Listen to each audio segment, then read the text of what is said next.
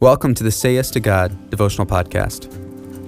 Again, April 21st. Then God said to him in the dream, "Yes, I know that you have done this in the integrity of your heart, and it was I who kept you from sinning against me. Therefore, I did not let you touch her." Genesis chapter 20, verse 6. Abimelech, king of Gerar, maintained his innocence, but only because God kept him from crossing the line.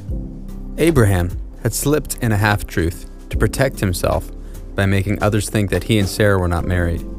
In that culture, Abimelech could have taken her to be his wife or concubine. But God guarded the truth and preserved Abimelech's innocence. But Abimelech then faced another decision. In retaliation, he could have flexed his kingly muscle and sent Abraham on his way without Sarah, even if he had no intention of being intimate with her. But after affirming his innocence, God told Abimelech to return the man's wife. Verse 7. He must obey all the way if he was to obey at all.